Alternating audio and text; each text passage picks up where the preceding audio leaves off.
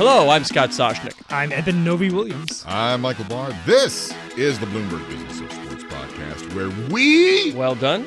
explore the big money issues in the world of sports.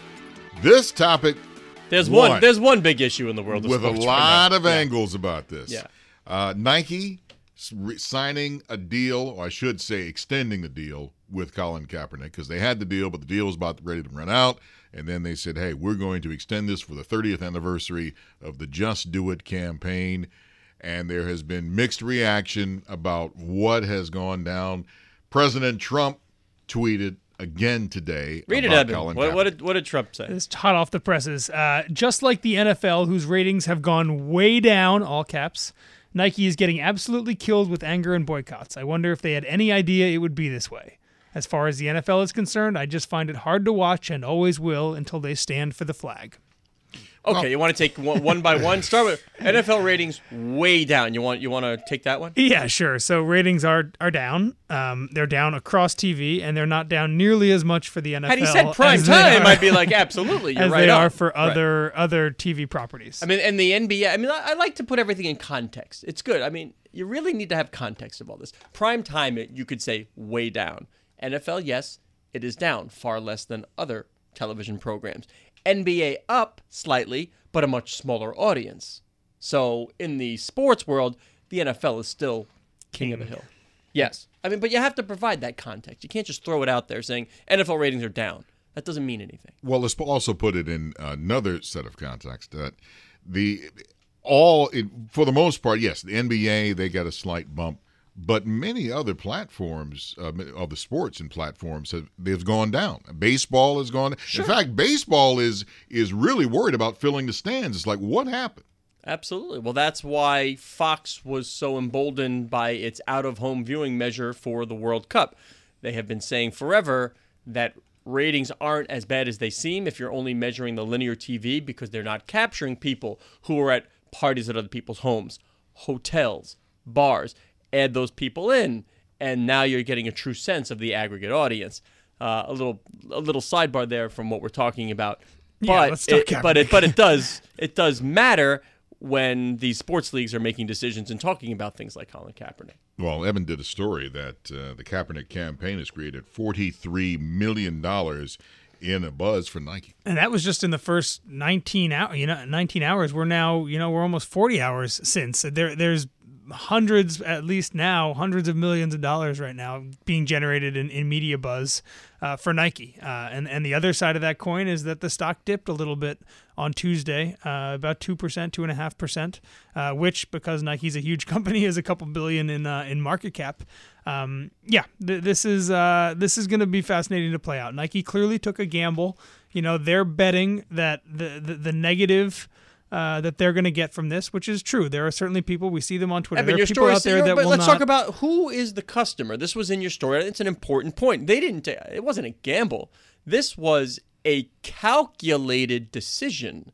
I don't view it as any gamble at all. I mean, it's a risk when you wade into a topic where the president of the United States, who has a huge following, they knew it was coming, but that's still a risk. The decision. That was all baked into the decision. Absolutely. Give me the numbers on their customer. Yeah, so your average Nike customer, the under 35 is a huge part of their audience, and even within that segment, under 25 is big as well.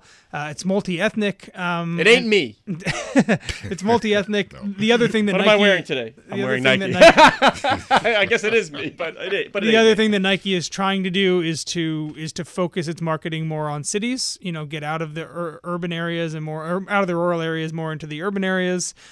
Certainly, if you look at demographics, your city dweller, especially your young city dweller, is probably most likely. I'm going to start to cry. I'm no longer one of them. To support Colin Kaepernick and the things that he's doing.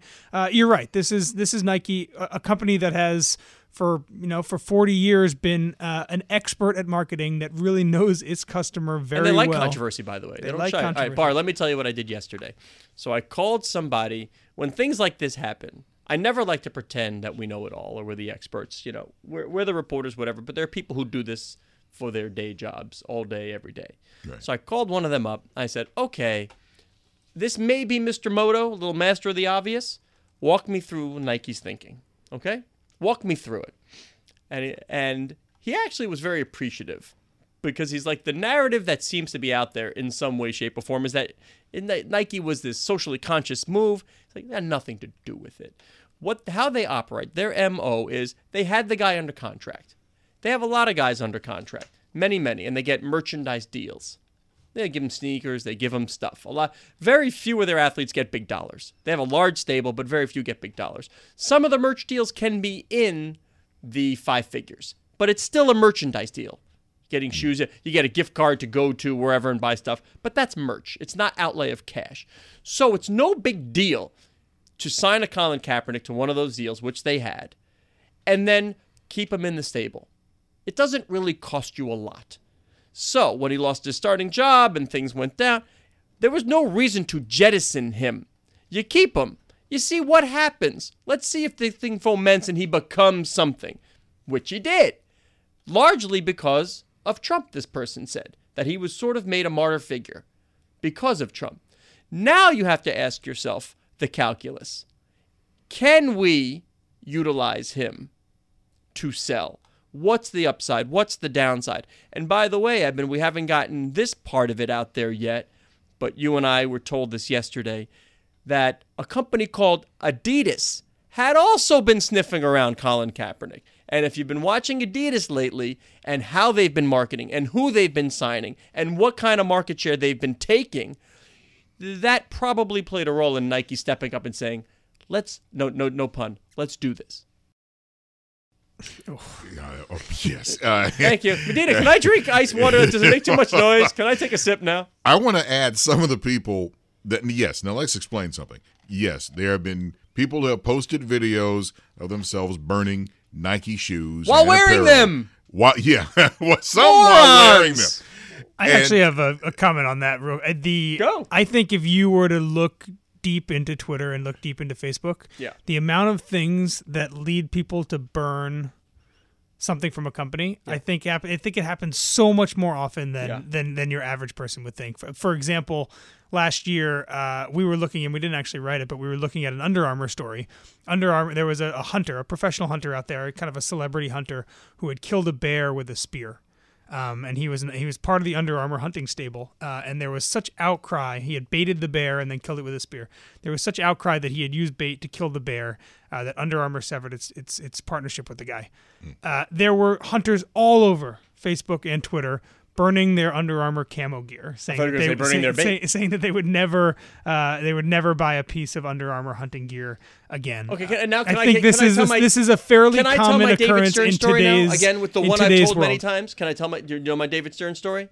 Please tell. I think again it probably is pertinent here. During the lockout, 1998-99, I'm walking down the street with David Stern. Some guy leans out of his car and yells at David, "I'll never watch another bleeping NBA game, you greedy," the whole thing. Right. Guy pulls away, and David looks at me, and he says, calmly, "He'll be back." It's anybody who has that kind of passion to lean out the window and scream at me like that can't stay away. It's the person who drives right by me and says nothing that I worry about. Yeah, and you're right, and you said that story before, and I have to agree because it's how can I equate this to like a relationship? If you're angry that someone broke it off with you, yeah.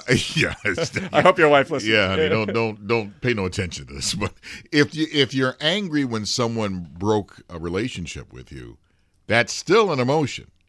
Yeah. It's when you break off the relationship and it's like, okay, see you around. Right. See you, bye. The best part of this whole thing was people saying, "I'm not going to use Nike products. I'm going to go back to Converse." And I'm like, well, doesn't Nike own Converse? Those are the that was kind of funny. Those are the real people we love on Twitter who, exactly. Yeah. You might want to check the parent company. There's another part here that we should discuss as well. Nike is a longtime partner and will be for a while of the NFL. They supply the NFL jerseys. They make the sideline apparel. That deal was just extended through 2028. Nike and the NFL have a very tight relationship. Colin Kaepernick, as our listeners know, is suing the NFL, claiming that owners have worked together, colluded to keep him out of the league. I would imagine this creates a kind of a tricky situation. I mean, let's think for Nike. If you look at your fan base and you say, okay, this is a move that we're going to lose some people, some customers, but we're going to gain more in other areas.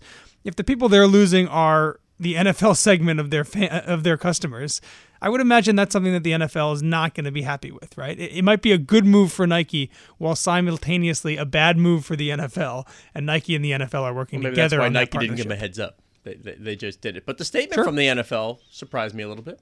It was sort of these are issues that need to be addressed, which perhaps they can't say anything else, right? Well, they could have said nothing. They could have, but perhaps that statement when this all began, and we're not even going through this, if they have recognized, said, hey, Colin, you know what? You bring up a great point. This is stuff we should talk about. Let's talk about it. Let's owners, let's players, let's talk about this in our community. I don't think you'd have this problem right now. We talked about people who were not happy with the ad, but the list of people who are supporting the ad surprised me. Now, yes, there's fellow Nike endorser Serena Williams. Also, LeBron James is supporting the ad, and he says he's behind Nike. But listen to this other list. Others praising the ad include former CIA Director John Brennan and Iran's former president Mahmoud Ahmadinejad. Twitter's newest hero. What does Ahmadinejad wear? What'd you go Air Force Ones? What's he wear? Yeah. I mean, that surprised me when I saw Mahmoud Ahmadinejad. Yeah, you know. Ahmadinejad. Yeah, yes. Yeah, and that really surprised me. I saw Wesley Clark with a great statement out today. Okay. The General Wes Clark. It was sort of as a military man, like they're not protesting the military. They're not protesting the country. They're protesting an injustice. I mean, pretty much the stated goal that for some reason the opposition still doesn't recognize. You still see they're protesting the anthem. They're protesting, they're against the troops. Whatever. Yeah, I saw a lot of mixed messaging. Whatever. I saw a lot of Pat Tillman references. Yeah, a lot of blind Pat yesterday. Tillman references out there as well. Yeah, but this is going to be. Here's my guess. Ready, Barr? This is my guess. Educated guess, we'll say. This is just the beginning for Kaepernick. On sort of a rise. He's not going to be Peyton Manning. Takes everything under the sun. But you can see more, and then this is just sort of what he takes in terms of deals, a more Tom Brady approach toward becoming, in the long term, a Muhammad Ali type figure in the rearview mirror. And see, this is something else. It's maybe, okay, you could say, well, he's been out of the game too long. Maybe he won't come back to the football field. He's done. He's not playing. He's done. He's not playing in the NFL. That's not going to happen. Yeah. But like you said, the long term, what about someone possibly doing a radio show or a TV show with him? That could happen. What would Colin Kaepernick be if he was, say, a mediocre starting quarterback for the San Francisco 49ers, throwing out whatever, pick a number of touchdowns and interceptions, and they go to the playoffs, lose in the first round? I mean, he'd be rich. That's it. He'd be rich, but I think he's gonna. I think you're seeing now with the start of Nike. That's what I mean. I think he's gonna have a lot of money anyway. He's gonna have money, but he's not Times Person of the Year, which he was. The influence he will have now over the long term far greater than had he been a top 15 NFL quarterback for a 7-year career, and that's it. Far outweighs.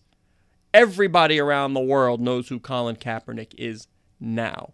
And you're just starting to see him flex that muscle. And it's not going to be every deal under the sun, but he'll pick, he'll choose, and that sphere of influence will grow. The thing he's going to need to figure out is how to keep pushing that message without getting co-opted or, He's done a great job so far. By corporations so far. He's done a very good job so far. A couple of missteps, but by the by, a pretty darn good job. Sure. Well, like you said, if Iran's former president is commenting on this is around the world, so people know. There you go. This is the Bloomberg Business of Sports podcast. I'm Michael Barr, along with Scott Soshnick and Eben Novy-Williams. We're here every Monday, Wednesday, and Thursday exploring the world of money and sports. Join us again at the end of the week when we speak with former champion boxer and now promoter Oscar De La Hoya. Oh, snap! You're listening to Bloomberg Business of Sports on Bloomberg Radio around the world and online as an Apple podcast on iTunes. I'm excited. I thought you were the golden boy. I'm excited. Oh, my goodness. And it's not even NASCAR. Look, he got his hands up. I love this. Way to go, Bob. Go, Adrian. Oh, Crap.